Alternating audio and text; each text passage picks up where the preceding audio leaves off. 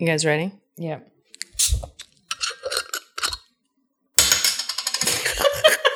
I really do love that now. That one was really easy. You just, but you booped your microphone on your way to the glass. Oh, sorry. There it was again. We got to get the squeakies. Yeah. All right, this time I won't. I'll pour it further away. We didn't talk about a bit, Allison. Julie, those bits always happen organically. They're never planned in advance. I don't know what you're talking about. Well, I know what I would like to say. Okay. I would like to apologize to all of our very faithful fans for my incredible drunkenness last week. It came on me really quickly, as I'm sure you all heard. All of a sudden, I was crying about Tobias Menzies, and then I don't really remember much after that, you guys. When I listened to the episode, I felt shame. So I want you to know, I don't have a problem, and I'm sorry. I would also like to apologize for something. In the last episode, I was very fired up about some general ideas I have about fiction and adaptation and stuff like that. And I think I may have implied that if you hate Frank, you didn't read the books carefully and maybe are kind of stupid. And I want to make it clear, I don't think you're stupid. I don't think you read the books incorrectly. You're just wrong about Frank. That's a non-apology. I know. Well, it is. And I mostly said that because I thought it would be funny, which it was because you both laughed. So fuck you. But in all sincerity, people have different reactions to different characters. It makes perfect sense. I will also say that the show is more sympathetic to Frank than the books are. And anyway, yeah. So I don't think that any of you is watching the show wrong or reading the books wrong. I just am a big proponent for giving characters who aren't totally vile the benefit of the doubt and trying to see things from their perspective. And I guess that makes me kind of an asshole. Well, you were way better at it this week than I was. We'll get to it. Okay. And Janine, do you have anything you want to apologize for? I guess for that entire season when I didn't have a mic.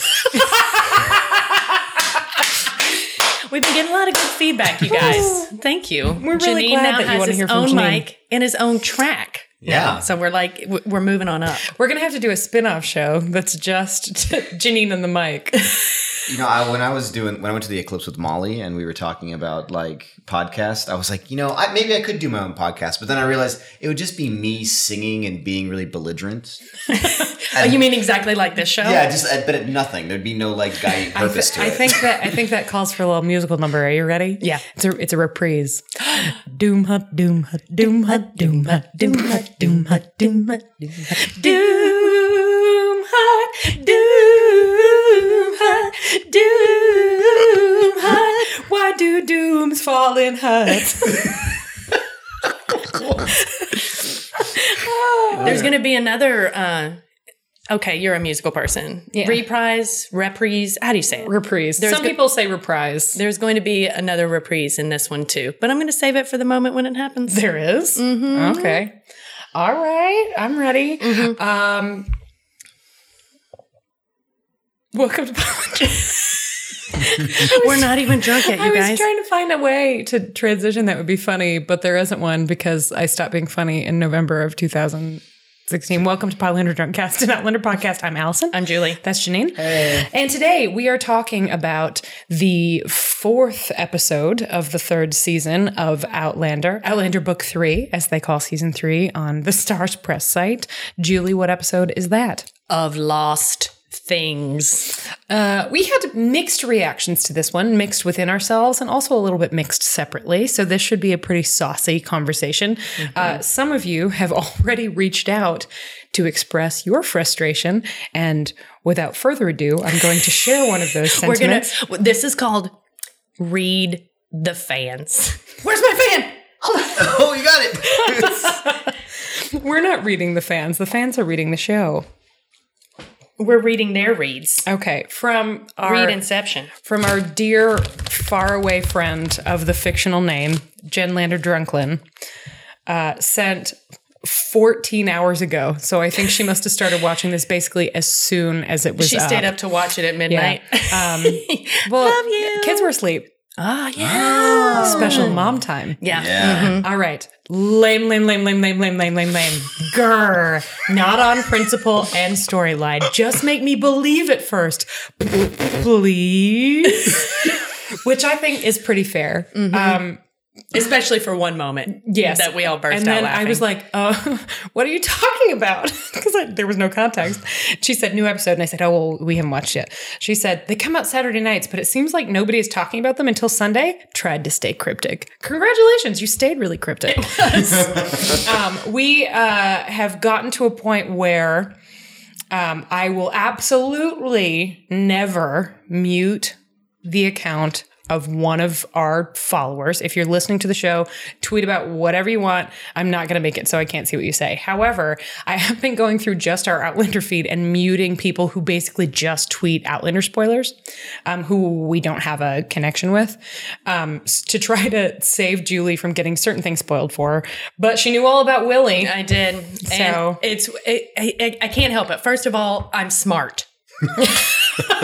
Secondly, I hear things, people say things, I read things. It's clear. Well, I've been trying to keep things a secret from you, you know, like, and some secrets are just walking around, and some sires, they stamp their get. So,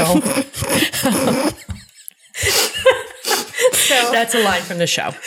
I imagined because it was very specific. yeah, I'd like to be stamped like that. Ooh. Stamp it. Some vocabulary words. All right, so we open up with the little title card, and it's two very manly feet with a pile of wood chips betwixt them. Somebody's whittling. And then you pan up to the hands, and they look like the hands of a person that could flick your bean so well that you'd be screaming for more in 30 seconds. And he's whittling a little fat snake, which we've seen before. And they also look like the legs of a weak seaman. I'm just saying. But I bet they'd look better if they were covered in blood. Oh, agreed. Hey, if you don't watch the little bonus things after the episode, you should, because they're interesting. And the one this week, bless him, just bless him. It was like he watches the show, listens to the show, and was doing a little Easter egg for us.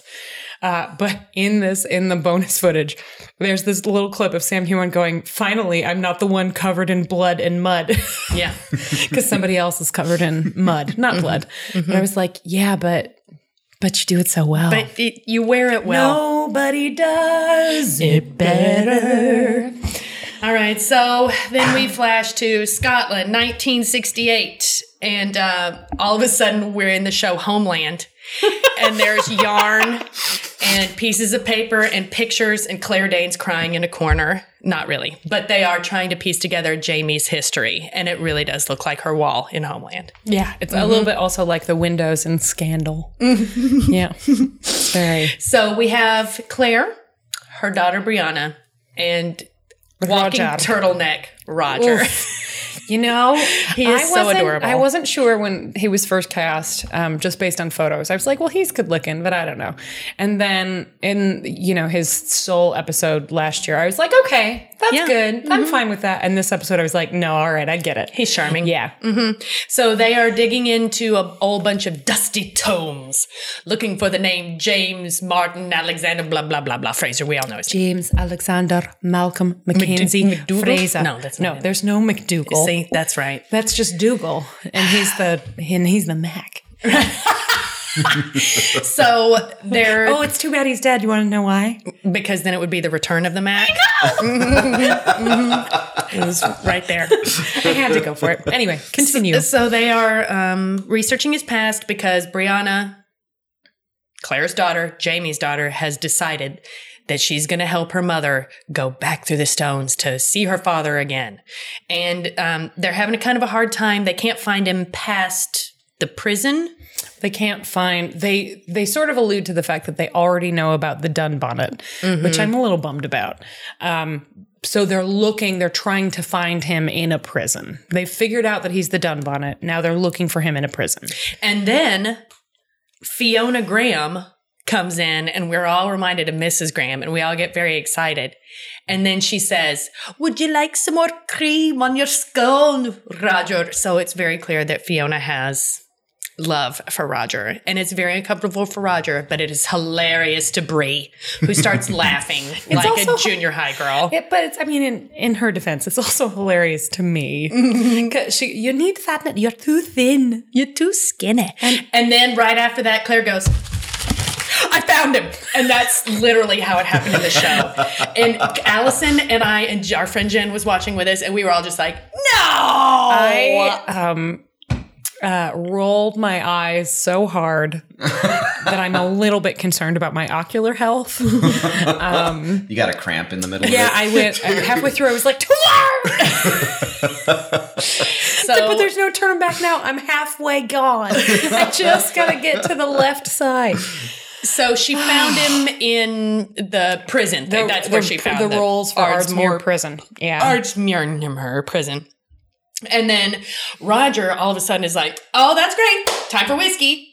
It's just kind of a weird little scene, and it felt like they crammed. Well, in Roger's defense, he is right. It is never too early for whiskey. That's right. That's what he says. And then I said, although it is way too early in the show to have found Jamie. Yeah, it was really It was too and early. I know we have to get to it's a long book and a lot has to happen. And we have to get to those things. Like, I completely understand. But it was literally like, we're looking, I found him. Mm-hmm. I found him. Amazing. And I was like, no, just It sounds like they needed just a little bit of a montage. And then not even a montage, I would totally have taken a montage of them flipping through books, different being frustrated. And then Claire was like, oh. And there'd be a shot of Roger blowing the dust off of a book cover. So there'd be a shot of Brianna unrolling like a scroll, and then part of it rips, and she rolls it up really quick again and shoves it back into a tube. Yeah, totally. Mm-hmm. There'd be a moment when they're all just like standing around looking at the same book, like at the end, shaking their heads in wonder, and that's how we know they'd found them after all that time, after all that work. We need a montage. Well, they didn't give us a montage, so we're there. He's been found in Ardmore prison, and then it flashes back to the Jamie timeline. As we know, he is now a servant at Hellwater. A groomsman. And we are treated to meeting the two daughters of the house. And is their last name Dunsany? I want you to know, we have a new tweet, episode 304, from Catherine, who says, "Can't wait for all the times Janine will inevitably go, oh shit," during this one. I think it'll happen a couple of times, but it'll happen a couple of, oh, come on. This episode was not my favorite. Anyway, okay, so It'll we we my come to the Manorborn, and it's really funny in the little after Easter egg thing. They talk about the Downton Abbey shot. Downton Abbey shot where they roll over the big stone driveway and you have all the servants lined up in the house. It's actually Gosford Park, isn't it? Didn't they say it was Gosford? They said Gosford Estate. That makes me think maybe. Me too. I wonder if Gosford Park was actually filmed on Gosford Estate. I'm going to check right Look now. it up. Well, Janine, you do this. I don't know. You're good at this. I don't know what all these things are. IMDb, Gosford Park. Gosford Park. And look for the shooting location. And then we meet the two daughters. We've got Isabel and Genevieve. And Geneva. Sorry, Geneva. I go back and forth in my notes. They were in Italy. Isabel announces that she's a wet blanket right away by saying, "It was too hot." She's the Mary. Yeah, but then, she's the Mary Bennett. This is where it was filmed. In those We're places. looking at a photo.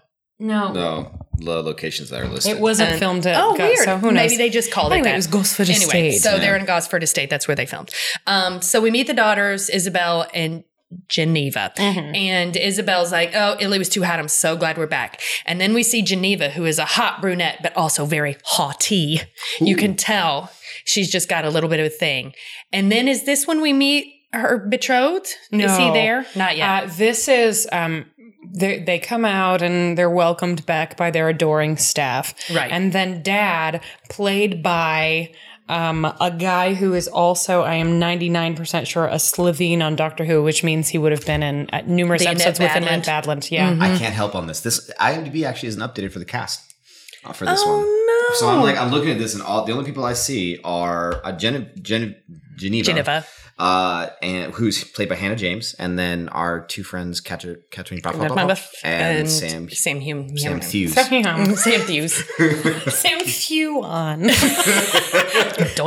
I can't believe it took us this long to get there. I'm going to try to find the episode. I'm going to confirm this. So he is the man of the house, played by the Slitheen guy that Allison is looking up right now. Lord Dunsany. Yes, wants to talk to Jamie, right? Yeah, because the new groom is there. So he wants to have a chance to meet the new groom. The new groom. And so he's like, hey, guess what? Psst, psst, I know you're a prisoner. I also know you are a Jacobite. Please don't tell my wife. She hates Jacobites because our son died in the Battle of Preston Pans. And then Jamie's like, many good people from both sides died. And it's like, okay, fine. And then Lord Dunsany says something about you never get over losing a child. And Jamie looks him right in the eye. He's like, I've lost 2. And this will be a common refrain in this episode. And we all like Sam very much, but we have not always thought he is the best actor on the show. Not a bad actor, but not the best. But he was fucking great in this episode. And this is one moment you can see in a certain part of his face that he's doing a lot of acting. There's some tension and some release. We've seen this before. He's learned from the best. He's learned from the best. Oh, no. Sam Heughan is jacking. He jacks real hard. That's so good to hear. Yeah. So he gets a lot of it in this episode too. Basically totally sure the actor is Rupert Van Sittart. That's a really good name. Rupert Van Sittart. Rupert. I don't know why I said that like an Irish person. Sittart. Siddhartha. Sittart. He's in Braveheart. I'm like pretty freaking sure. Lots of Game of Thrones. Man, who hasn't been to Game of Thrones though? Everyone dies in that show. Mm-hmm. Lots of rotating casts. So we find out that he is warning Jamie not to talk about being a Jacobite in front of his wife, and that he's not going to tell he's not going to tell anyone that Jamie's a prisoner as long as Jamie keeps it real. They also have a moment, and for the most part, the people in this family conduct themselves honorably for the most part.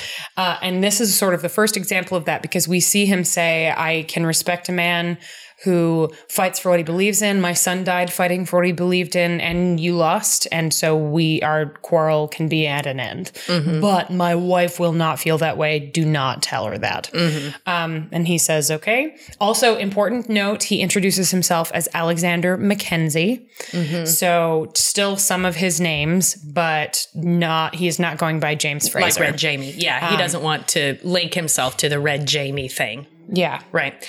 So we flash from that back to the future, and looks like Wee Roger's having a bit of car trouble on the side of the road, and he's tinkering under the hood. Brianna says something to him. There's the obligatory dunk, hits his head on the bonnet. And then she looks at her, and then she just strolls out of the car, walks over there and goes clink, clink, and the car starts. She Fonzied it. She did. She fucking Fonzied it. She's obviously a mechanical genius. He's like, how did you do that? She's like, the alternator was busted. And then I just wrote, Brianna's jacket is dope. It is pretty dope. Was it purple or navy blue? Anyway, it was really cool. She was wearing her Doctor Who scarf. She was wearing one of those long stripy scarves. Mm-hmm. And she has that long red hair blowing in the breeze. I need to let you guys know that every morning I get off the red line to go to work, and I walk past Urban Outfitters and Forever 21, and right now in both windows, it's nothing but everything that Brianna wears. That's exactly what everything looks like. The hat, all of it.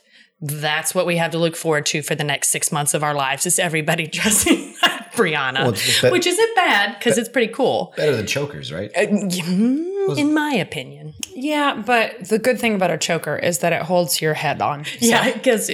Hey, happy Halloween. Yeah, right. And then...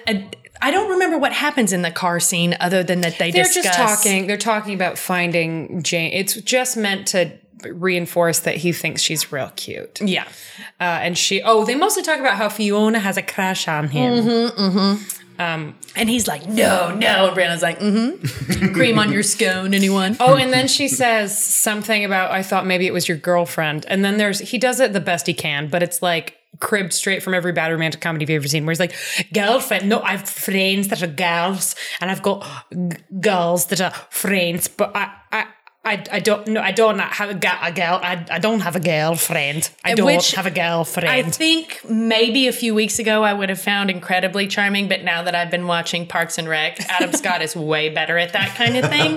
So I was like, close. He gets more charming later in the episode. Yes, of course. But this one I was like, trying too hard. I want you guys to know that Julie was so convinced that she was not going to like Adam Scott on Parks and Rec. And I was like, no, just wait. Just trust me. Just wait. I love him. He does have a tiny mouth, but I love him. You know what's amazing about that is that tiny mouth. There's still room for those calzones. He does like a calzone. He loves a calzone. All right, so weird car scene. Basically, Allison's right. It's just to like show the meet cute they're getting together. And then we flash back to the past, and all the groomsmen are in the stables, and somebody comes in and is like, it's time. And all the groomsmen come out and they draw straws. So it's obviously a task that none of them wants to do. And then along comes Geneva. And then she walks along in her blue dress that used to be one Claire's. She looks like an asshole. And so it's clear that every day she comes down and makes a different groomsman take her for a ride. Like, okay, poor choice of words. Literal. Poor choice of words. That's not a sexual Not yet. allusion. She has not. She gets on a horse. Done that. They get on a separate horse. Then they stay on their horses. My eyebrows were raised. It's clear that none of these guys want to do whatever this is, and we find out it's taking her for a ride, which I just said. So she flounces down.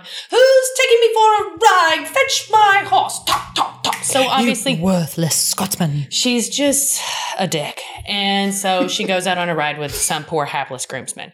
Does she give Jamie a lingering look this time because he's new? No, not really. She just doesn't even notice he's there. Which is actually maybe the most unrealistic thing in this episode. I mean, like, really, because if that's the new groomsman, aren't you going to be like, I would be very surprised if the other groomsmen aren't giving him a look. That's one of the best looking people on the actual planet. Up and down. I'm surprised that the horses aren't like, hey, who are you? You know what I mean? You touched me just right. Ooh, gross. What? Anyway, Patty. Are you implying that Alexander Mackenzie masturbates horses? I don't know what you have to do in the stables. Anyway. The stables? So you guys, Julie just broke Janine. Geneva rides away with some hapless groomsman, and then Jamie turns around with the other groomsman, and he's like, looks like she needs a good kick in the ass. Talking about Geneva. And then all of a sudden, up sneaks Mary Bennett, Isabel, and she goes, are you talking about my sister? Are you talking about the horse? And it's like, I was wrong about you, Isabel. You're not a wet blanket. You're hilarious. Yeah. As it turns out, she's not a Mary. She's a total Lizzie. Yeah, she is a Lizzie. Because you know what? That's totally fine because Geneva is a kitty. Geneva is totally a kitty. Or is she a Lydia? Oh, you know what? She's a Lydia. I said Kitty and I meant Lydia. She's a Lydia. Because you know what has always really bothered me? Kitty is a better name for Lydia. Agreed. Lydia should be called Kitty and Kitty should be called Lydia. Mm-hmm. Did I miss something? We're talking about Pride and Prejudice. Anyway, so hopefully our listeners can follow us there. I'm 100% sure that the majority of our listeners knew exactly what that was the first time we said Mary Bennett. And then we flash to Jamie and Lord John. Lord John has come to say hello or whatever. Yeah, so he said in the previous episode... I'm sorry. But Isabel says, I know that you are friends with... She doesn't call him Lord John. She calls him something else. And she's like, he's a good man, something. We've been friends since we were small children. Right. I think he would make a great husband. And Jamie's all like, eye roll. Well, bad news, lady. And then he tries to flip it. And he's like... He's very kind. He's a lifelong soldier. He is a man of the military. Will always be for the military. And she says, well, his devotion to duty and country... to duty, but not to country. Are one of the things that I find most impressive about him. She's obviously got it bad, right? But it's like, a conversation that's grunting. Like not quite sparkling with wit. But she talks to him like an equal. She's nice, and he's gentle with this. Like he tries to break it to her easy, basically. And it's a nice little conversation. The contrast is clear. We get a lot less of Isabel in the book than we do in this episode. And I think that it was that she's really well written. Like, she's an interesting character, and the actress who plays her is just great. Whose name I can't tell you right now because apparently it's not on IMDb. No. That's so weird. I'll try to Google it. It is really weird. They have all the people working on the show, but not the cast. And then we flash back to the front gate of the house, and it's obvious that a very important guest is on his way out. And we realize that Geneva is being married off to a disgusting old man. Tanya Reynolds. Oh, is that Isabel? Yes. All right, Tanya. Good job. All right, Tanya, come through. You were great. I hope we get more of Isabel in the future, too. Because she was cool. Anyway, continue. So Geneva's, as is the wont of the day, she's the oldest daughter, needs to be married off, and it's always about money, and there's this old creepy spitty dude. Oh. And now she's going to get married to him, and he says Jamie is there, like preparing the horses or something, and he sees his red hair, and he basically is like, I would drown a child with hair that color at birth. It's like, oh, well, so that's how it is in that family. Hello. Yeah. Jesus. And he leans to, and he says something like, it's a very short time until we are betrothed, my darling. And he leans over this girl's hand. And then it sounds like this. You can see, he kisses her hand twice, but you only see it once. So I'm really sorry for that, guys. Julie knows from sucking sounds. But it's like he puts his whole mouth. It's disgusting. Oh, now I've spit all over the back of my hand. That was not my smartest move. It's really gross. And you just, even though she is the worst, you really feel for this girl in this moment because, good Lord, that's terrible. And then as her gross husband is making his way away, you see her kind of go, wait, I forgot to notice that hot Scotsman is a really hot Scotsman. I forgot to notice that 6'7" hunk of redwood that's living in my stable now. So Lord Fuckstick leaves. And then we flash back to the stables, and the groomsmen are all drawing straws again because here she comes down the aisle, and one of the other guys draws the short stick and is there to take her in, and she's like, "No, Mackenzie, you will take me for my ride today." And I'm like, I bet he will. And this begins the part of the show where I was like, so why did it turn into a Harlequin romance? Well, but I don't think it did. Ugh. First of all, that's coercing someone into having sex with you is technically, Not awesome. This would make it the second time that Jamie's been raped, basically. The short version, we'll go into details. The short version here, well, I guess we don't actually get to there for a while. She here has she's got the hots for the Scots. Yeah. She is really into the idea of some Walker shortbread. I mean, who wouldn't be? And she doesn't even know about the magic powers yet. Yeah, she doesn't even know about the bean flicking. She's gonna figure it out. So they're on this ride, and she is just Needling him and flirting in a way that's not pleasant. It's very clearly a power trip for her. And on the one hand, you have to do what I tell you, like that kind of shit. Yes. Yeah. And she at one point rides off without him, and he chases after her. And while this wily bitch, while she's out of sight, she falls off her horse, and you hear her go, "Ah!" And then he rides up, and she's laying face down on the ground. And he's like, "Oh, milady." And he tries to wake her up, And then he he picks scoops her her up. up. And starts walking towards the horse so he can go get her some medical attention or whatever. Yeah. This gave me Gone with the Wind flashbacks. Actually, you know what? She's wearing that blue thing. It's a lot like little fucking dead Belle. baby girl. Belle. Yeah. Pretty smart there, Terry. That's some smart costuming. Anyway, then she wakes up and goes, "I knew it. You'd do what I told." Or whatever. And he fucking straight up drops her in a mud puddle. Just straight in a mud puddle, face fuck down. yeah. It was good. We were not expecting that, and we all steps loved it. over her body. It's amazing. Oh my Jen, God. Allison, and I both went, yeah, when that happened.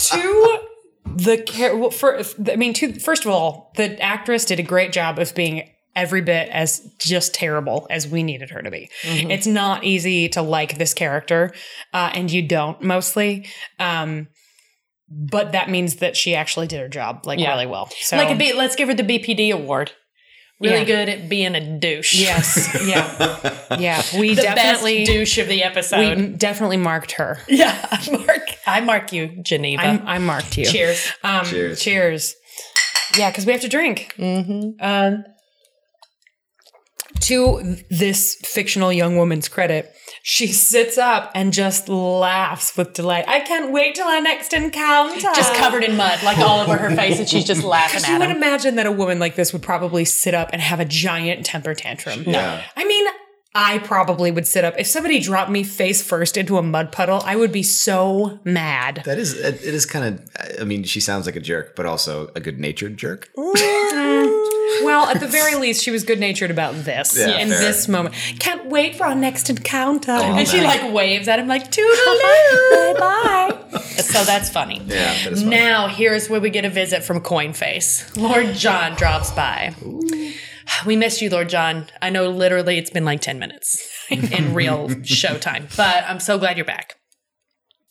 And it's a conversation between Lord John and Jamie. Yeah, they're playing chess. Where Jamie's like, was it like, why are you keeping me here? Do you just need somebody to play chess? Is this where he kind of has the thing that you say was in the books but kind of got removed? The like, why are you keeping me here? No, this is just when we were talking about this because they had that conversation at the end of the last episode. Oh, yeah. Mm-hmm. This was just you come all this way for a chess match. You really should find yourself a more convenient partner. And he says like, oh, well, there would be none suitable, which is basically a joke about how smart they both are. Yeah.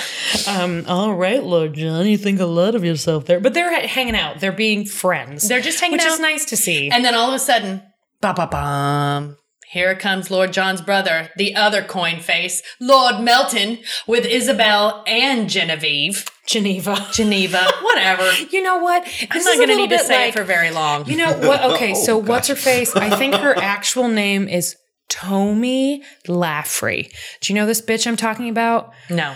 She's essentially made herself a YouTube star by saying incredibly hateful things on the internet. Oh, is this Catch Me on the Outside, bitch? The little 14-year-old or something? No, she's in her 20s, I would guess. Okay, whatever. I'm glad I don't know. She's an asshole. Mm-hmm.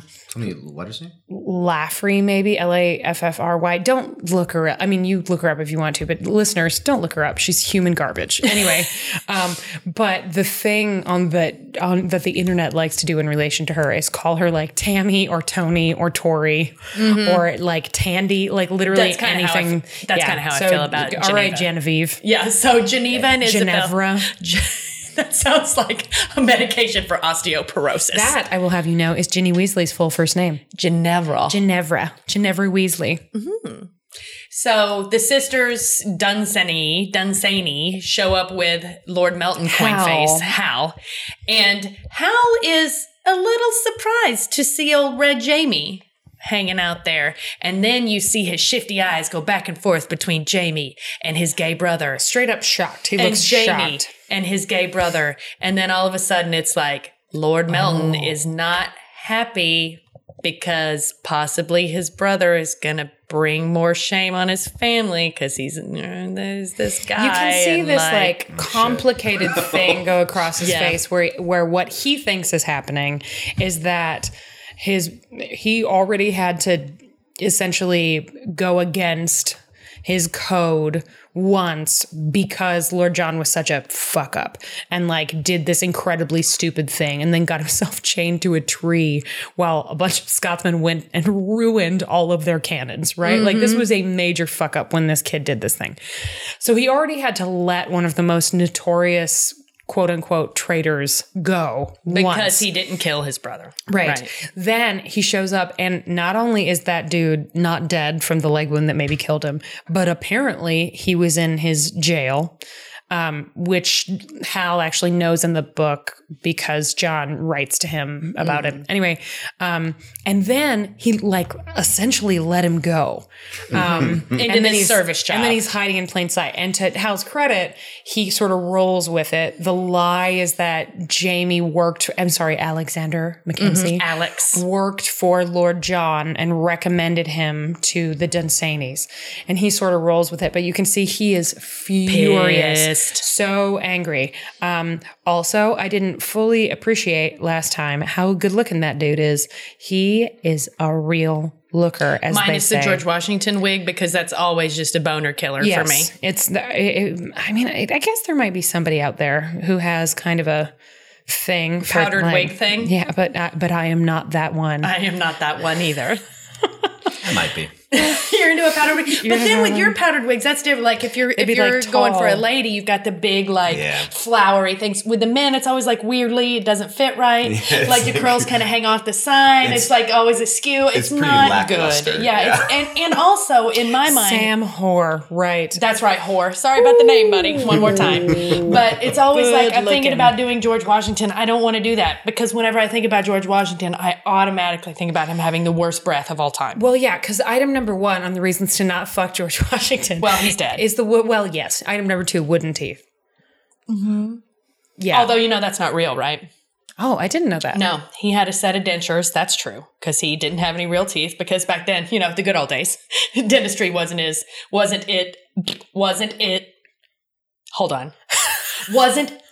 what it is now. There we go, finally. That was a long walk. Yeah, I know. I just couldn't get the words out right. And then I read somewhere that he did have the set of dentures, but it was actually animal teeth. You know what? That's not better. No, I know it's not better. That's worse. But think about what it would be like when you're fucking a man with donkey teeth. I was thinking dog teeth. Or ass mouth. Can you imagine? You see this guy, and let's just assume for the sake of this particular hypothetical that George Washington is reasonably good looking. Oh, yeah, right? he was. And you can look past the wig. I mean, total coin face. The original, the OG Well, coin no, face. that would probably be Alexander as is the original. Of course. And And Julius Julius Caesar? Caesar coin face. Nero. Nero. I think Nero probably had a double chin, but they couldn't draw it that Queen, way. Queen Elizabeth.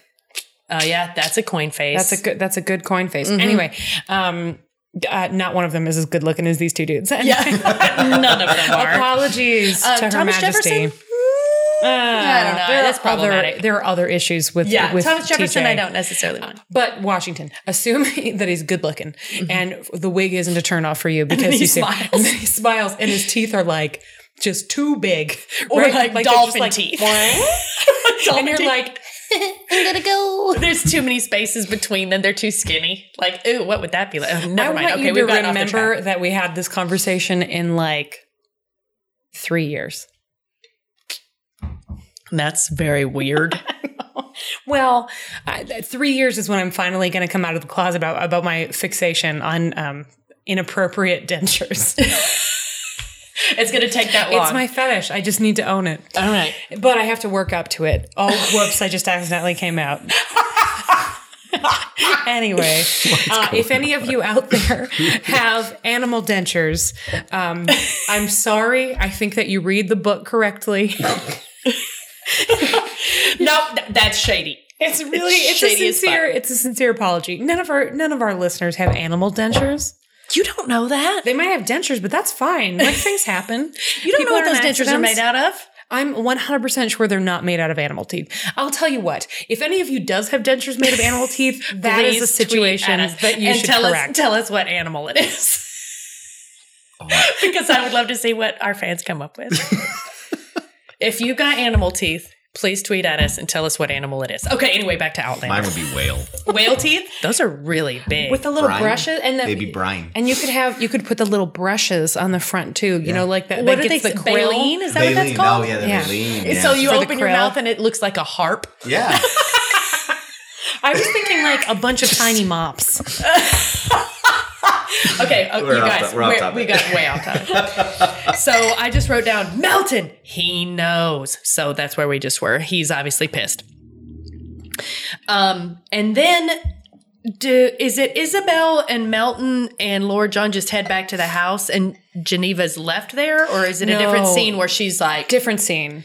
"You're coming to my bedroom tonight"? She literally just comes out and She says shows up and she says, "Oh, what did you think of my betrothed?" Oh, that's yes. earlier.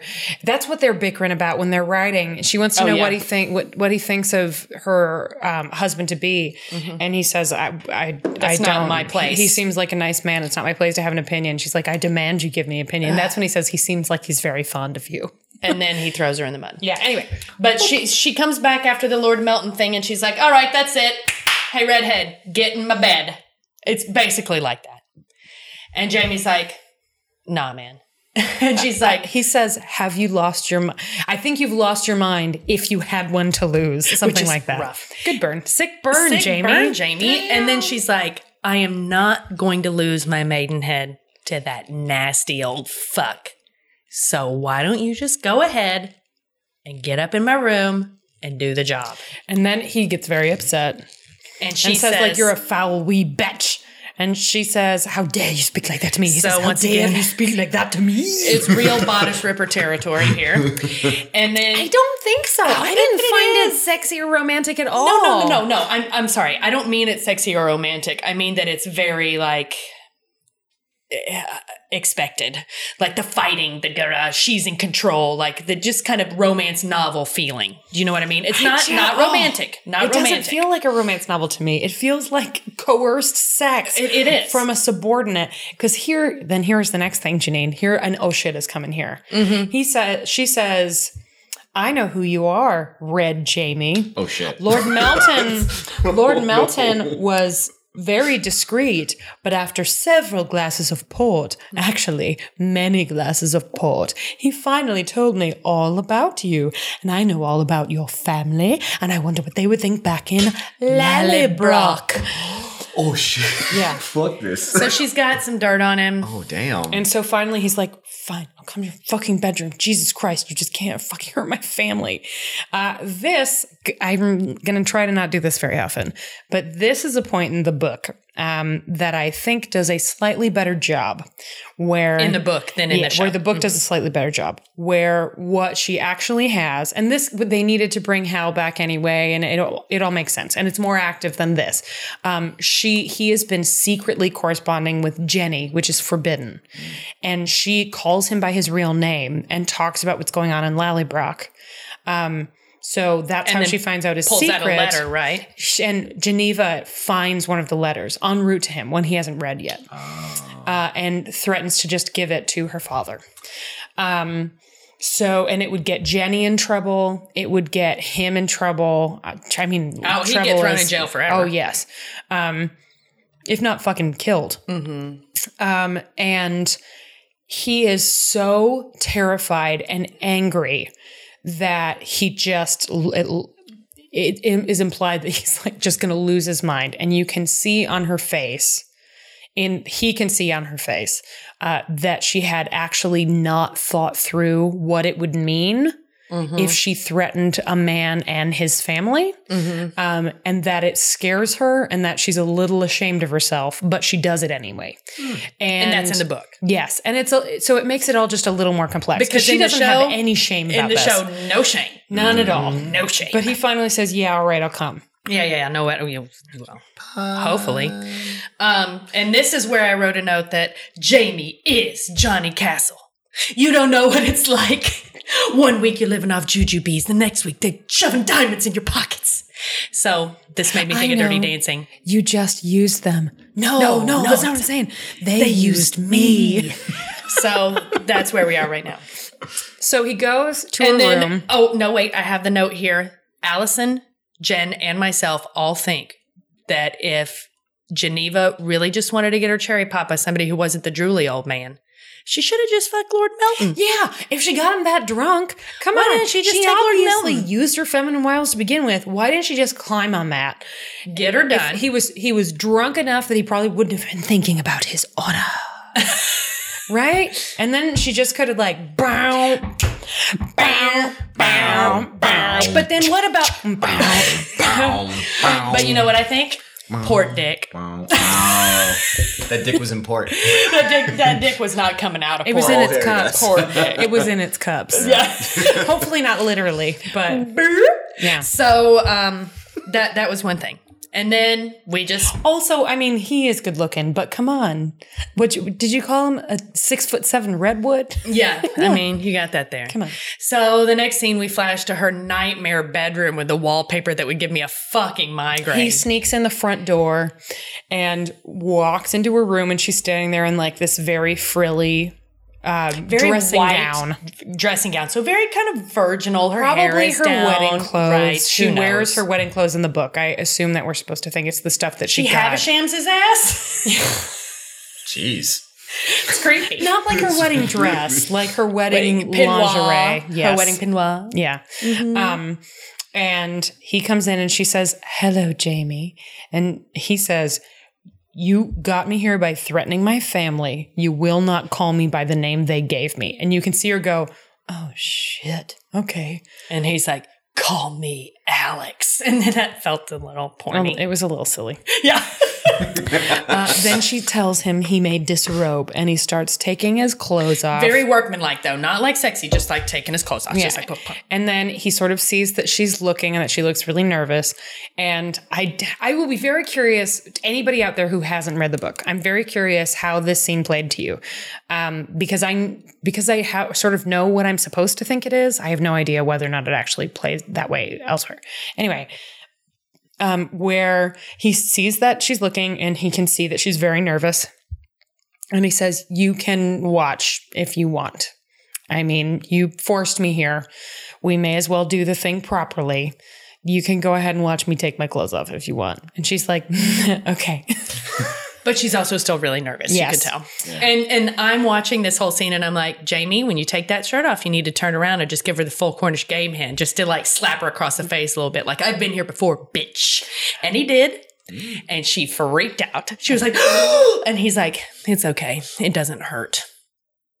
And it's like, I will admit that Julie was thinking these things and actually said, like, "Give her the full Cornish game" out loud. Right? The whole time I was sitting there and I was just watching and thinking about the story and whatever, but really there was this like tiny primal part of my brain that was just going, down, bow, bow, bow.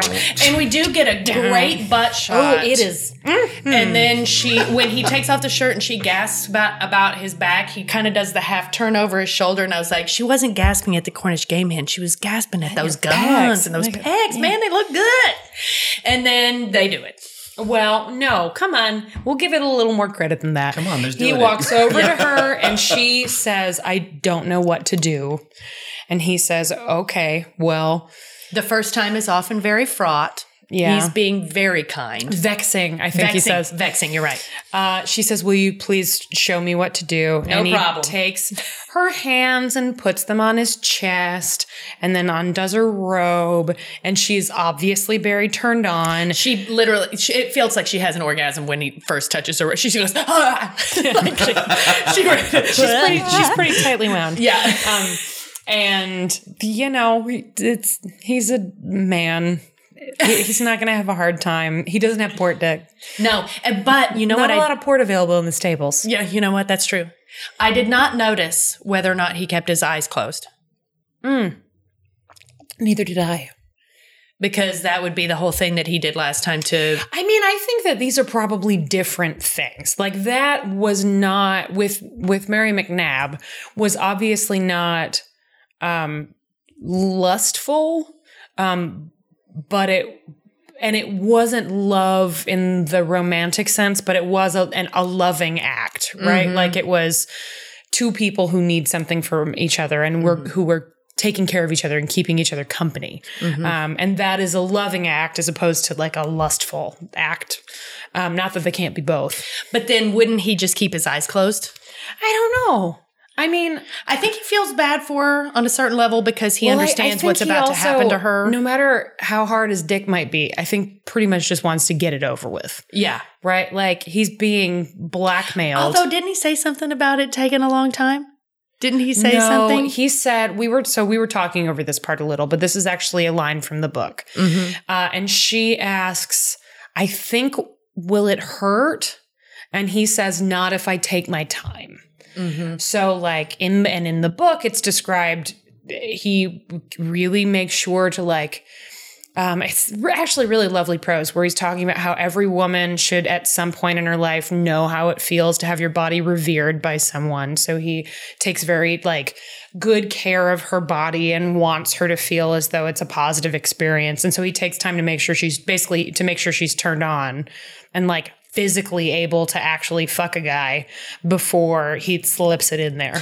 Also, at this point, when it's getting pretty hot and heavy, I came to the realization that no matter how kind he's being, he's also being incredibly cruel because she will never have this again. And then I was like, but wait, she's rich. She could have a whole stable full of groomsmen. Yeah. She could just say, I want, because the women are in like charge to of the ride my running horse. of the household. So she could just hire, like, I would like to hire 16 stable boys. Yes, no, yes, No, yes, I yes, want yes, 7. yes, yes. Very specifically, I want 7. And then I'll call you Monday and I'll call you Tuesday. I'll call you Your name is Wednesday. Wednesday. Yeah. So, but it did feel a little bit like he's given her the business. Will she ever get the business again? You know, it's interesting thinking about it in the context of the wedding scene, which is the only other scene in the show so far where we've seen someone losing their virginity. And obviously it's not the same, but there is a similar like campsite rule thing happening where Claire, really as nervous as she is in that episode, makes a point of like explaining things to Jamie and being kind and generous and wanting to make sure that he has a good time. And that's similar. It's not love, obviously, but he is very kind to her. Yeah. Anyway, so then they fuck. It is pretty hot. I mean, like it's a hot doing it scene, but it's also, you know, he's being coerced, so it's not awesome. It's confusing. When I said out loud the thing that I said about him maybe being cruel because she was never going to get this kind of dicking again, Jen was like, well, when she's married to old fart face, all she has to do is close her eyes and think of Scotland, which we thought was very funny. Cheers to Jen Moniz, who came up with several real zingers this week. And then they're done. And she looks at him and she straight up just looks right at him and goes, I love you. And we're all like, oh, God. No, before that, he asks if it hurt. And she says, well, it hurt at first, but then I liked it. And then I was like, well, that's pretty good for your first time, man. Gotta say. And then she's like, I love you, Jamie. Alex. And we're all like, nope. And Jamie's like, it's not love. This is not love. This is the feeling I roused in your body. And it's good, but it's not love. Love is something else. And then he really is good in this episode. Yeah, it sounds like then he fucking killed it. Jesus. She says, well, what is the difference? And he starts explaining what love is and talking about like it's opening your whole heart and soul to another person. And you can see on his face, like he's just thinking about Clara. It's just And you can beautiful. also see that Geneva realizes that he has actually been in love with somebody before. And you have a cloud pass over her eyes where she may be a little bit of guilt. I don't know, but she recognizes something when he says this, which was cool. All right. Then we flash forward and a carriage pulls up at Gosford Park and out comes Lord Fartface and Lady Geneva. And guess who's pregnant? Lord Fartface. Oh, that makes sense. And from there, it's the plot of Junior. Yes. So, do you remember that movie? Yes, I do. Arnold Schwarzenegger and Emma Thompson. What the fuck was Emma Thompson doing in that movie? Making a paycheck, man. And Danny DeVito. Don't forget Danny DeVito. Well, Wait, Danny DeVito yes. and Arnold Schwarzenegger were in our buds. And they did, that was post-twins, Yeah. right? Yeah. So, Did you see, I know we're already at 50 minutes, but did you see the thing, the internet thing from, I don't know, probably a month ago, where somebody went on Reddit and wrote up this thing about how there was this person that he met on a ski lift when he was a kid and he couldn't talk to anybody about being gay and he just felt like an outsider and he wanted to die. And this stranger on a ski lift asked, he seemed sad and was he okay? And he just unburdened his heart to this complete stranger. Then they got to the top of the mountain and the stranger's wife walked up and it was Rhea Perlman. And Danny DeVito took off like his scarf and it was Danny DeVito. And this kid was like, you're that guy from Cheers. ever since, and he hugged him and thanked him, and they had this moment when he was a kid, and ever since then this guy's wanted to reach out to Danny DeVito for saying thank you for making me feel like it was going to be okay eventually, and he hasn't been able to find his agent or whatever, and so it's just saying I've been thinking about it a lot. I really would like to say something while he's still here. Could anybody, if you have any idea how I can get in touch with Danny DeVito's people, let me know. And then 3 responses down is Governor Arnold Schwarzenegger. Stop it. Saying, this sounds exactly like my friend Danny. I will make sure this message gets to him. And had a whole post about how. Of course, Arnold reads Reddit. Well, probably one of his aides read it, and then Ed's read Reddit. Yeah. But I also have to admit that I'm slightly disturbed by how happy I am to see Arnold Schwarzenegger sometimes these days. Yeah. Why? Because we live in the upside down now. Talk about conflicted feelings where you're I lived in California when he was governor. Mm-hmm. I remember Prop 9. Was it Prop 8? Prop 8. Prop 8. I remember that shit. I remember his playing that. Fuck all that shit. And now it's maybe he's the only one that can take him down. It's astonishing to me. Terminator! How many people whose views I find abhorrent now seem like totally reasonable alternatives. Where I'm God, would somebody, for the love of God, please just get George W. Bush on the phone? I know he's a war criminal who basically ruined a lot of lives and is responsible for many, many hundreds or thousands of deaths. And I know he is a garbage person, but he seems like an all right human. What? He's better than this. He wouldn't be saying everybody on Puerto Rico just basically deserves to die. I was, because Trump is spending basically 60%, 80% of his time on a golf course. And all I can keep thinking is I would give anything for just George Bush to, give us an update and say, now watch me hit this drive. I would give anything for that now, because at least he wasn't a dick. He was a dick for a long time. He was, but comparatively, it didn't seem as willful. Mitt Romney, could somebody draft Mitt Romney, who is also a garbage person, but at least understands the value of human life? Has a basic idea of how government works. And I guarantee that both those men know that Puerto Rico is part of the United States. I promise you they both know that Puerto Rico is a part of the United States, not just an island in the middle of the ocean. It's not that far away. Kevin told me that shit when we were sitting here today, and I was like, are you fucking kidding me? Did that motherfucker really say that shit? Come the fuck on. There's some great shit on Twitter, though, where it has tweeted about the logistics and blah, blah, blah, and there'll be a person we landed on the moon. He's and then there was somebody else that's in World War II, we attacked not only Europe and North Africa, but also the Eastern Front of the Pacific Theater. So that was probably pretty difficult. There was a lot of islands we had to find. Yeah, that was probably pretty hard. Anyway, Patty, let's get back. I know. It's really hard to think about anything else right now. It's always on my mind. How did we get on this? We were talking about Junior. We got to this through pregnant Arnold Schwarzenegger. Anyway, Geneva is pregnant. And she turns around and gives Jamie the side eye while she strokes her a little bit. She turns and shows him. She looks at him. But the camera, she gets out and it shoots her from the low tit up, right? You can't see her belly. And then she turns and it's wham right in your eye. Yeah. And she's smug pregnant, full enough 7 months or something. Shit. Mm-hmm. And then we flash back to the future. And it is a cozy fireside chat between Brianna and Roger. And fucking Richard Rankin is working overtime in this scene. Mm-hmm. I know that Sophie Skelton is beautiful. We skipped one. We skipped Claire on the phone. Lady Jane? That's right. Oh, yes. Joe calls. Joe Abernathy calls her. And I need more of him. I want to see them together. Oh, well, we'll get some. Okay. There's a very important scene coming up, I'm guessing, in the next episode. Is it the one where she tells him about Jamie? Well, Julie. See, I'm sorry.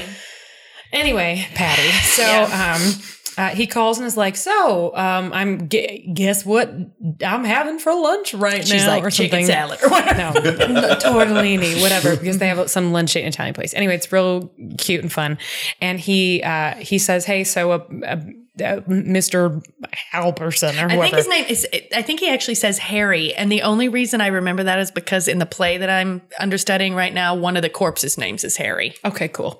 So anyway, one of her patients came in with like calcifications on some part of his body or whatever. Some medical chat. Right. And you can see in her face, she's like, fuck. You can handle it. Yeah. And he's like, I know I can.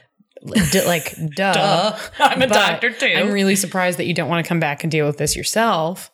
Because, we saw in the last episode that Claire likes to be there whenever one of her patients is having recovering from surgery. Even she's very hands-on, unsurprising.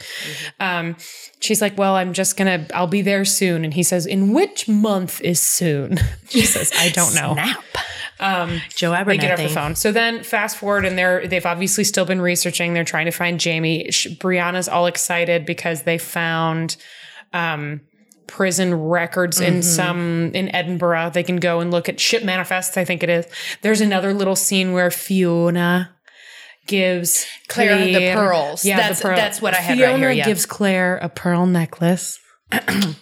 Fan fiction. Well, but we recognize the pearl necklace, and Claire has a moment. The necklace that was Jamie's mother's that he gave to her, and that she had given to Mrs. Graham, and Mrs. Graham had given them to Fiona. Anyway, so that was a nice moment. And then she has a moment with Bree where Bree goes, "What's wrong, Mama?" I'm gonna need her to get better. Okay, so in this, and they hug, and you can see that Claire is thinking about Jamie and the fact that she might actually get to see Jamie again. Whatever. Anyway, then Bree has this scene with Roger on the couch. It's not like she's for the money. terrible. She's just not up to the standard. But we've talked about this before, and we've seen several people on this show get better based on their scene partners. Specifically, Roger's a badass. In the past, Tobias Menzies would always elevate a scene he was in, no matter who was in it with him. We're hoping that the same happens for her. I know that she looks right, but good. She's too short. Lord, she's too short. Is that true? In the book, is she supposed to be real tall? Like a basketball player tall. like 6 foot? like you've got a redwood living in your Scottish manse. Yeah.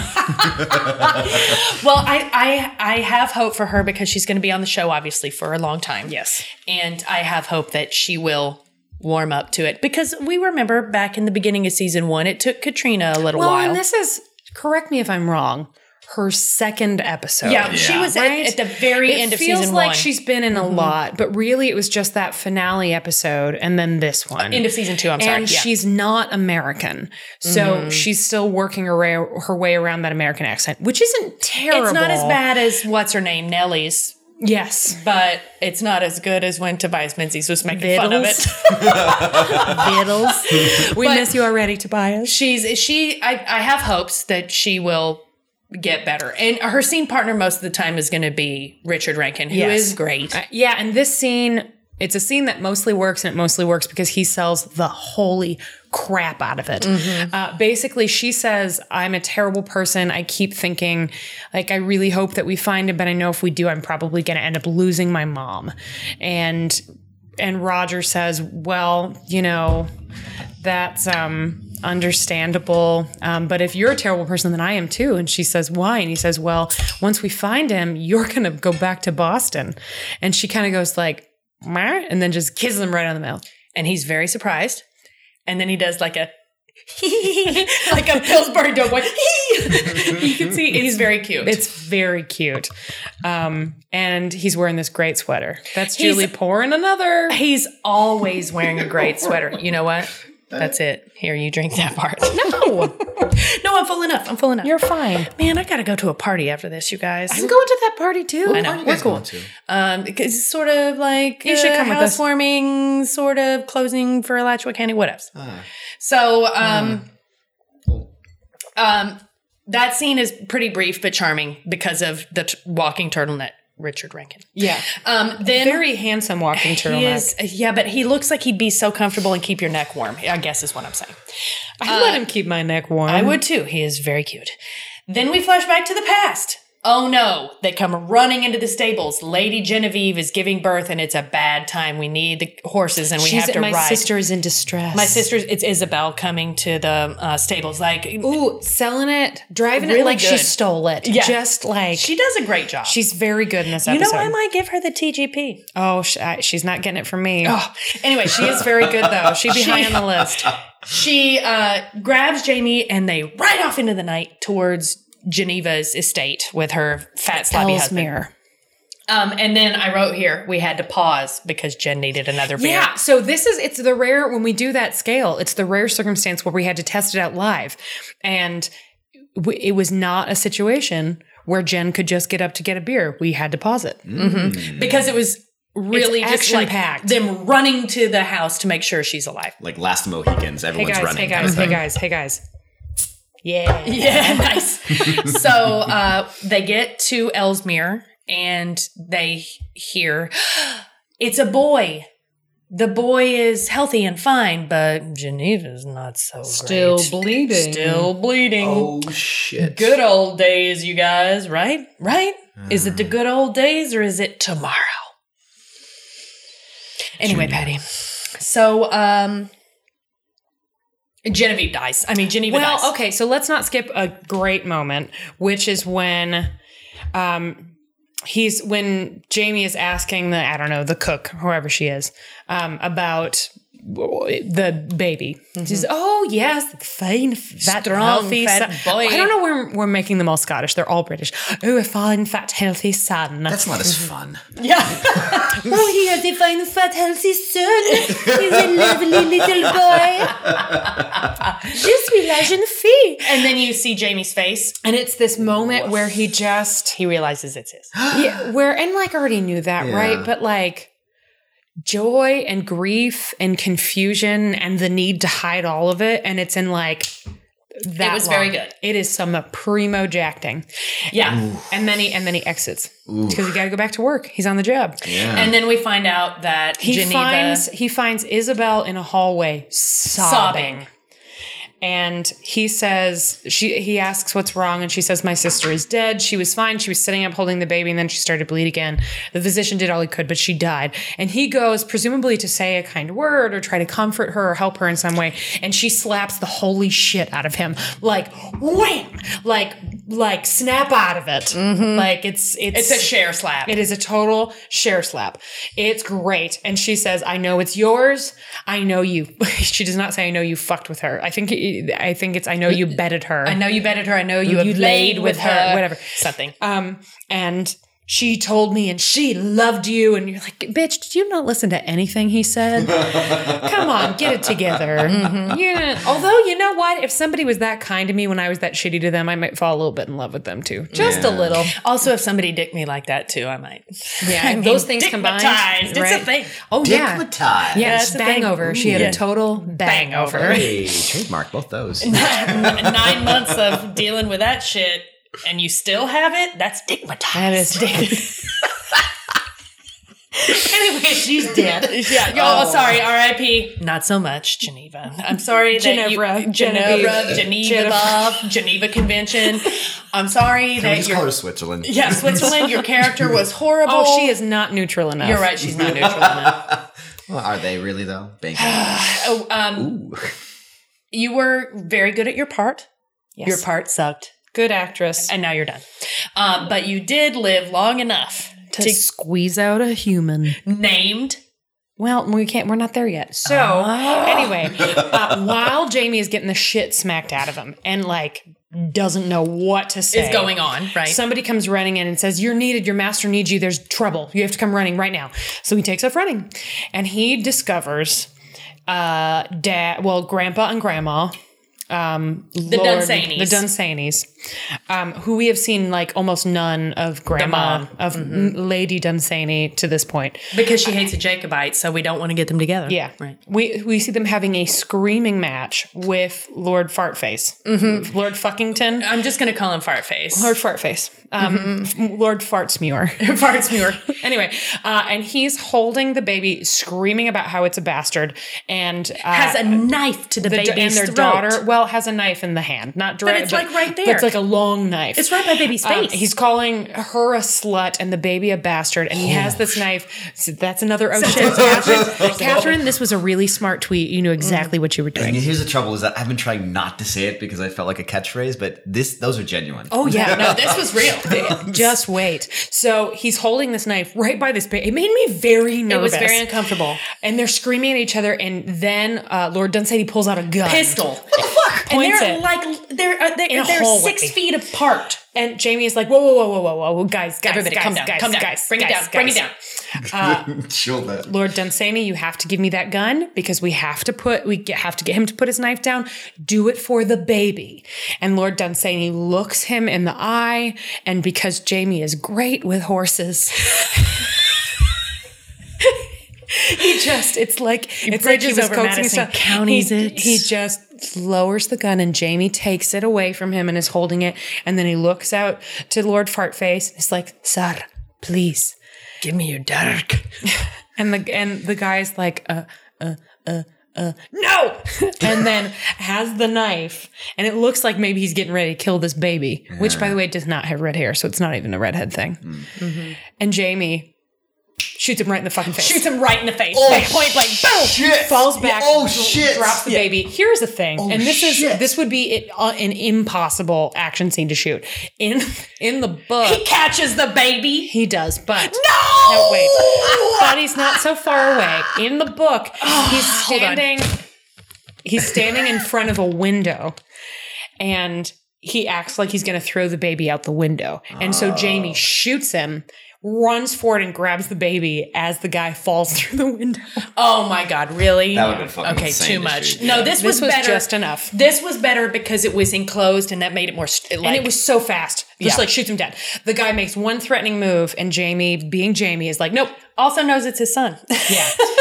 Then the baby is fine. It looks maybe like it's got a little bruise or something, but the baby's fine. It's just there, and he opens his eyes, and you can see Jamie go, "Gah." Oh no. Go ooh. Yeah. So they take the baby back to Dunsany. To Hellwater. Hellwater, the Dunsany's estate. And they decide to go ahead and raise this baby.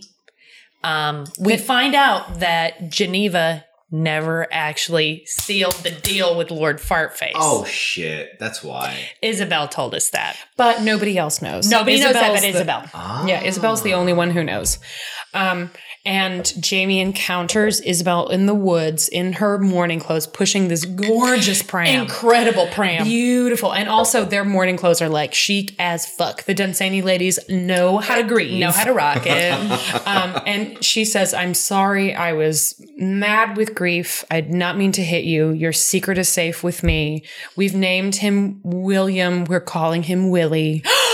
Little Willie, Willie won't go home. That was it. Willie won't go. You guys remember Willie? And I want to thank you. My sister was a difficult woman, and you were kind to her. And you can see that he's a little affected by that and doesn't really know what to say. And she walks back to her mother. And leaves the pram right there Leaves by the him so pram. that he can like hang so out that with he his can son take a for second and look. minute. And he says, "Hi, that's really cool. you're bro, lad. I'm here. I'll be here. Whatever." Then, Lady Dunsany. Hold on. Excuse me. Yeah, this is one of the best scenes in the episode. I mean, This woman the who hair on my neck is standing it's up. good. This is good. The so- end. There were moments in this episode that didn't work, but the end was like excellent. Yeah. So she walks up, and it's the first time she's really said anything other than "Please don't! You're holding a baby with a knife." Right? Like that's about it. And she basically Very says, stately, beautiful first, woman, beautiful clothes, elegant clothing, like everything. So basically, he's like, so first of all, they ruled death by misadventure. So basically, they ruled that this guy killed himself. So he's not going to get arrested. Money bought that. Yes. Our money bought that verdict. We made sure that you're not going to get arrested. First, second, I know who you are. Oh shit. Fuck. Jesus Christ, Catherine, you got me pinned. I want to thank you for the service you rendered my family. Yeah. Basically for saving, because remembering they already lost a kid, right? Yeah. So this woman has now lost 2 of 3 children. We have to assume, times being what they are, that these are 2 or 3 children that actually lived past She's early probably childhood, lost like right? 6. Yeah, probably more. Anyway, 2 adult children have died. And then she has this grandbaby. So she's very grateful. She says, so, my husband has many powerful friends in London. Would you like to go home? He can go. He can argue for a pardon for you. They will give it to you. Do you want to go home to Scotland? You can discharge your service and you can go home. And you see again, Sam Heughan, just with the acting, knocking it out of the park.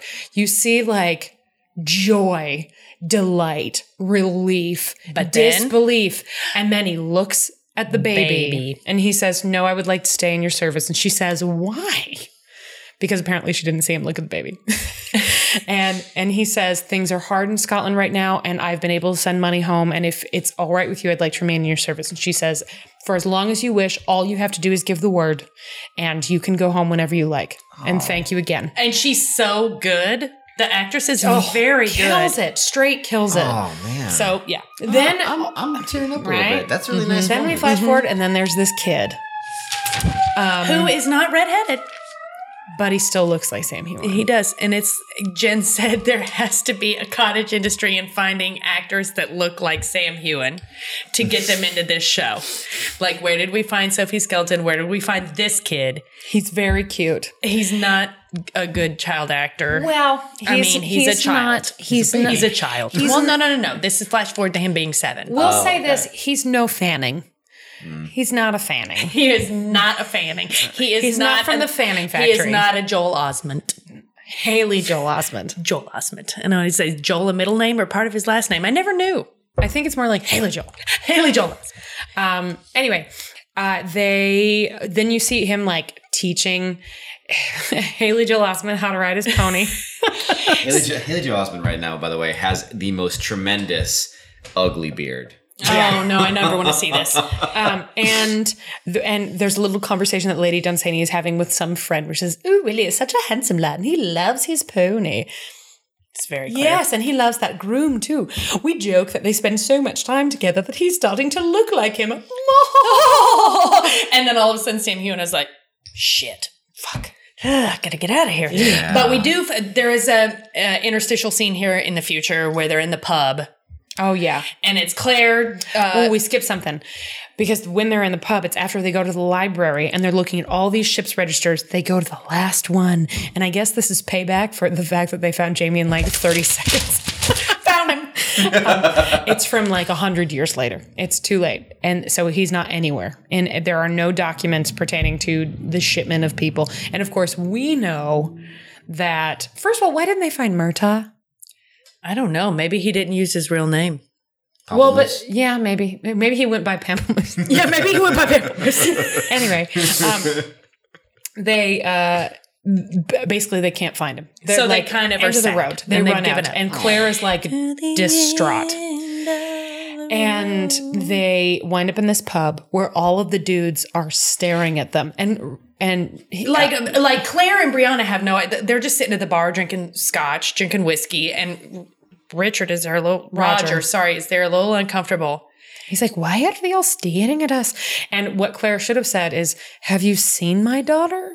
I mean, look at this bitch. But instead, also, or have like, you seen me? But instead he's like, we're not welcome at this bar. Women aren't supposed to sit at the bar. We're not supposed to be here. It's 1968. I will sit here. We will sit wherever we want. And Roger, being emotionally insightful, correctly recognizes that she's actually frustrated about Jamie. And he says, there are other places we can look. We can keep looking. We will find him. And Priya's like, yeah, we'll find him, Mama. We'll find him, Mom. Oh. And that's an exaggeration, but also it's not. It doesn't sound. She says, I saw this the is what Mrs. Graham warned me about. Spending my life chasing a ghost. It's time to let go. And she says, to those we've lost. And they all clink glasses. And then we're back in the past again. Then we're back in the past, and this is where everybody's like, oh, he loves Alex Mackenzie so much. And it's like, oh. And then Jamie realizes, oh, this kid is actually starting to look like me now. I got to get out of here. He decides he's going to leave. Mm-hmm. And he's preparing to leave. He has this scene, a couple of scenes with the kid where they're talking about why he's leaving. In the first one, he's like pissed. Kid is angry that he's leaving and starts to throw a tantrum and is throwing things. And Jamie picks him up and gives him like a spanking and is like, and she says, I hate you. And Jamie goes, I'm not very fond of you either at the moment, you wee bastard. And the little kid goes, I'm not a bastard, take it back. And you sort of realize like he's probably been hearing little rumors about himself and stuff. Yeah. And Jamie gets this horrible look on his face and apologizes and said, I shouldn't have used that word. I take it back. My lord. I don't want you to go. And they have this nice little farewell. And Jamie explains whatever. We have the deeper farewell in a minute. This was the preliminary. Like go round one of farewells. Have you ever seen the movie Shane? Anyway, so all of a sudden Coinface shows back up again. And we find out he's going to marry Isabel. Well, so that's what so he comes in to say goodbye to Jamie. I'm so sorry to lose my chess partner. My chess partner. And Jamie is like, time to go, whatever. He says, you're right to leave. It's past time. Because everyone has secrets, and yours is walking around. Is this the sire? The stamp? The what? Some sire, something stamp there get. So it's very clear that this is your son. I'd imagine that any child of yours would look just like you. He has the same tilt of the head and the same bearing, and he has your eyes. Which Lord John knows because Lord John is really studying. Yes, and he has your eyes. And Jamie says, can we go for a walk? And Lord John is like, yes. Let's go. So they're taking a walk, and Jamie basically says, I have a favor to ask you. And Lord John is like, you don't think I'd tell, right? I wouldn't tell. Jamie says, no. I have to leave, and it would mean very much to me if you would look after Willie as a father would. And in return, if you do, I will give you the use of my body. He doesn't actually say that. He's like, and then Lord John's like, good Lord. Are you offering your body? He says, yes. And Lord John's like, no! And first he looks shocked and then he kind of laughs. He's like, do you actually imagine there's a world where I'd accept? He's like, what, do you not want me anymore? He's like, well, no. Yes, I do. I'm probably going to want you for the rest of my life. For the rest of my natural life. But tempted though I may be, that I would never do anything remotely like that. Not in a million years. I know, isn't that good? God damn Coinface. And then he says, God bless you, Coinface, David Barry. Then he says, I actually came to tell you something. I'm marrying Isabel so I can look after Willie as a father would. Like, was already going to do that. And Jamie's like, you can't marry her. And he's like, well, no, I've already gone to London to test my capacity. And believe me, I can make her an appropriate husband. Basically, he went and fucked a prostitute to make sure he could get it up for a lady. You know what I got to say? Back in those days, I'm just amazed at the euphemisms, the amount of euphemisms that existed. We don't have enough of those these days. We do. I mean, don't get me wrong. We have loads of euphemisms. They're all filthy. Yeah, they're just not as creative. They're not as discreet. They're not as poetic. I love that. Tested and my then capacity. He says, besides, it's not as though carnal love is all there is to a marriage. And Jamie kind of nods about that. I like her. And I like her. Isabel. She's smart. And I like her. And Jamie kind of nods and is like, well, I don't mean to doubt you. If you have nothing but respect for and good intentions for this lady, then I wish you happiness. And he says, thank you. And it's a really lovely scene of these two friends. You will have my friendship forever. And they shake hands. At first, grandma's scene in the woods with the pram was the best scene, but then this scene happened and it was the best scene. It's actually the best scene. It's very, very good. And they're both great in it. It's because David Barry is so awesome at the no. Which you can also see that he's like kind really of real. Moved. Yeah. This is not a real siren. So I feel the need to tell you, I don't remember who it was on Twitter, but whoever out there likes to listen in the car and always gets really confused when there are sirens. No, that's just us in Chicago. From now on, I will always say if it's a siren the Chicago on our way. End. That was somebody was trying to put ketchup on a hot dog. Oh my God! Emergency! Hold on. Anyway, so then Jamie has to actually say farewell to Willie.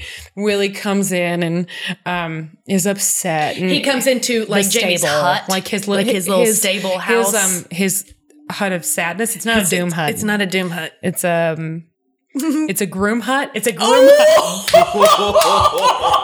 Groom hut, groom hut, groom hut, groom hut, groom. Oh, we started way too high. Yeah. Anyway. So he comes in, and when Willie comes in, Jamie has a altar laid out and is lighting candles because we remember that Jamie is Catholic, right? That was the whole Jacobite thing. And Willie's like, "What are you doing?" And doesn't he say something about the stinking papists? Grandmama says only stinking papists light candles in front of relics. Oh, graven images. Mm-hmm. And Jamie goes, "Well, I'm a stinking papist." And he says, "I want to be a stinking papist." Oh no, first we get our episode title. Jamie's like, "And it's not a graven image. That's a statue of Saint Anthony, the patron saint of lost things. And I pray for people I've lost." He says, "Who do you pray for?" Well, he prays for his brother, who is also named Willie. Oh. Little Willie. I pray for my sister back home. And I pray for my wife. And little Willie's like, "You don't have a wife." And Jamie's like, "I know. Duh. Don't rub it in." Anyway, then the kid says, "I want to be a stinking papist too." He's actually better in this scene. Mm-hmm. So Jamie baptizes him. Oh, shit. So he's now William James instead of like William David Ransom Bloody Blood. And then he's like, what does he say? Where does James come from? He's like, "It's my special papist he says, name." "Why did you call me William James?" He says, "It's your secret papist name. Don't tell mine anyone." too." Yeah. Don't tell anyone. For God's sake, don't tell anyone you're a papist. Yeah, don't. Shh, kid.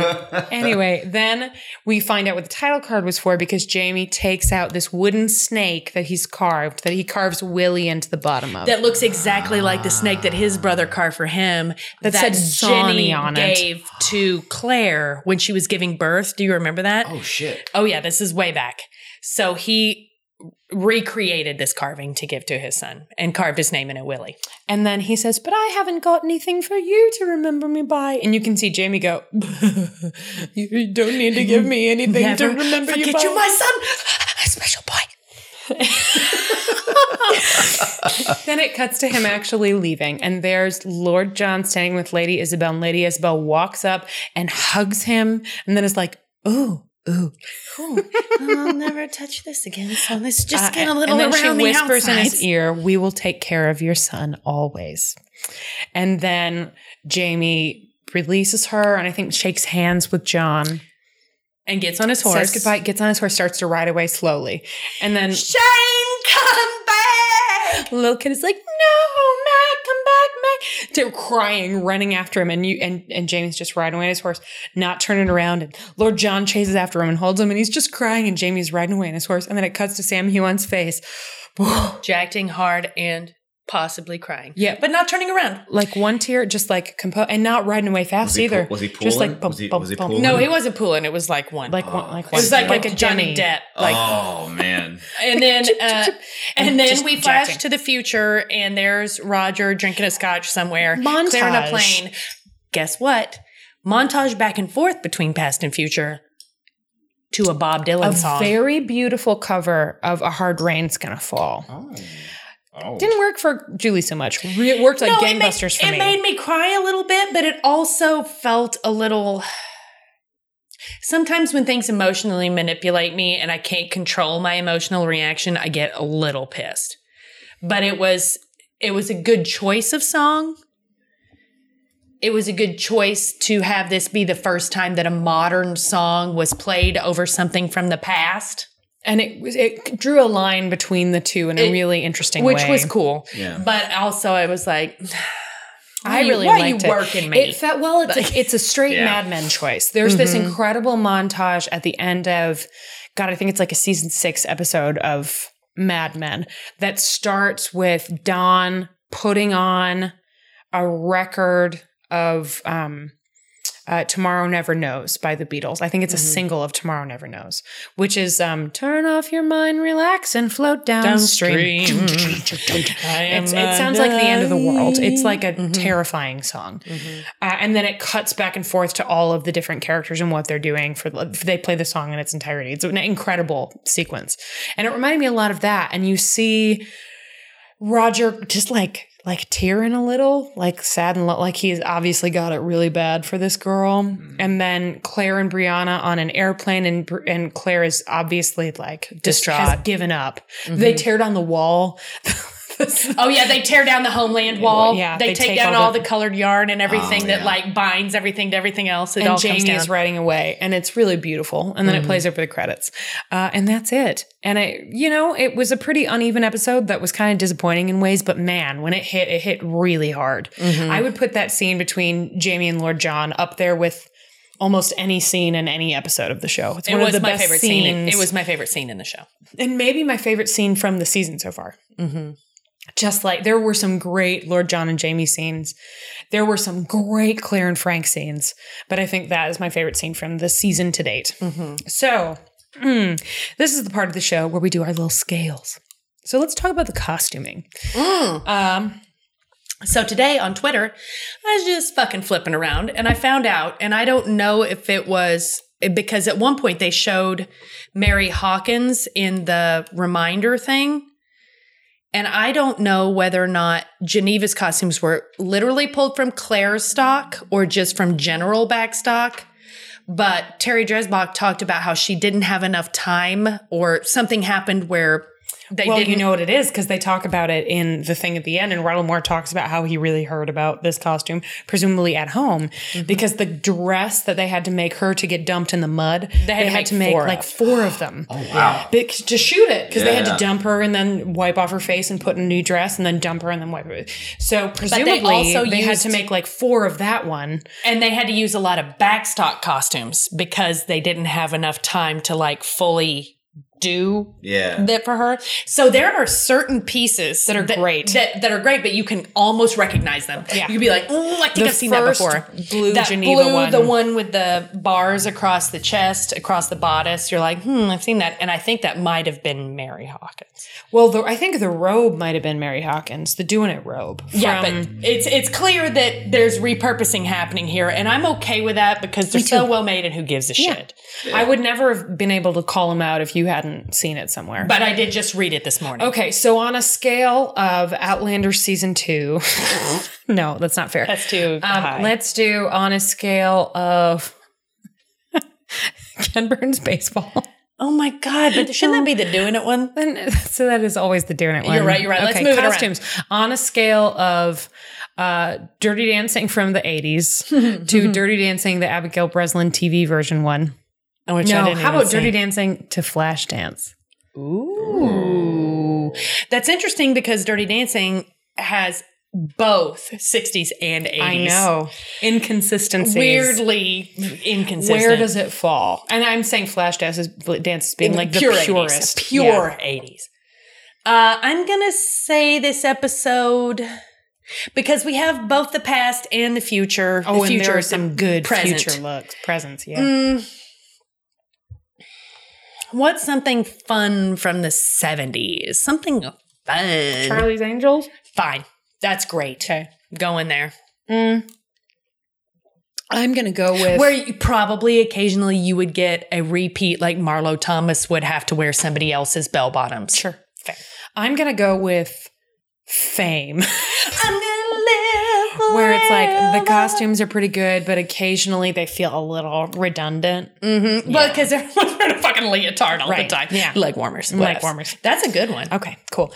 The beer scale we've actually already addressed, right? Mm-hmm. Like this isn't the most profound episode, but Well, it's the like moment for the last half an hour, like you can't get up at all. Right. But the moment that Jen had to go get a beer was halfway through the episode, and I would not have gone to go get a beer then. However, in the first half of the episode, there were probably a couple of times where I would have So it's like a half and half. It's like a half. It's a halfie. It's a halfie. It's a pudge. Okay. And our Doing It scale. On a scale of, let's say, how about Dirty Dancing to The Wedding? Where do we fall?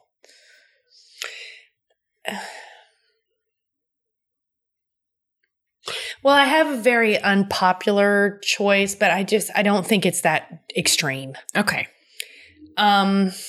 Have you ever seen the movie Straw Dogs? No. Okay, then I'm not going to do that. Okay. It's an incredibly problematic rape scene. Man, I don't know.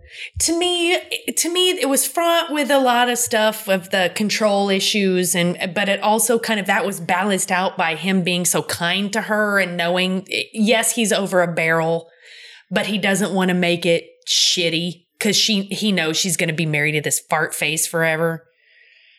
And nobody should die having never had good sex. Nobody should die ever not having been boned rightly. So he was Mr. Bone Rightly.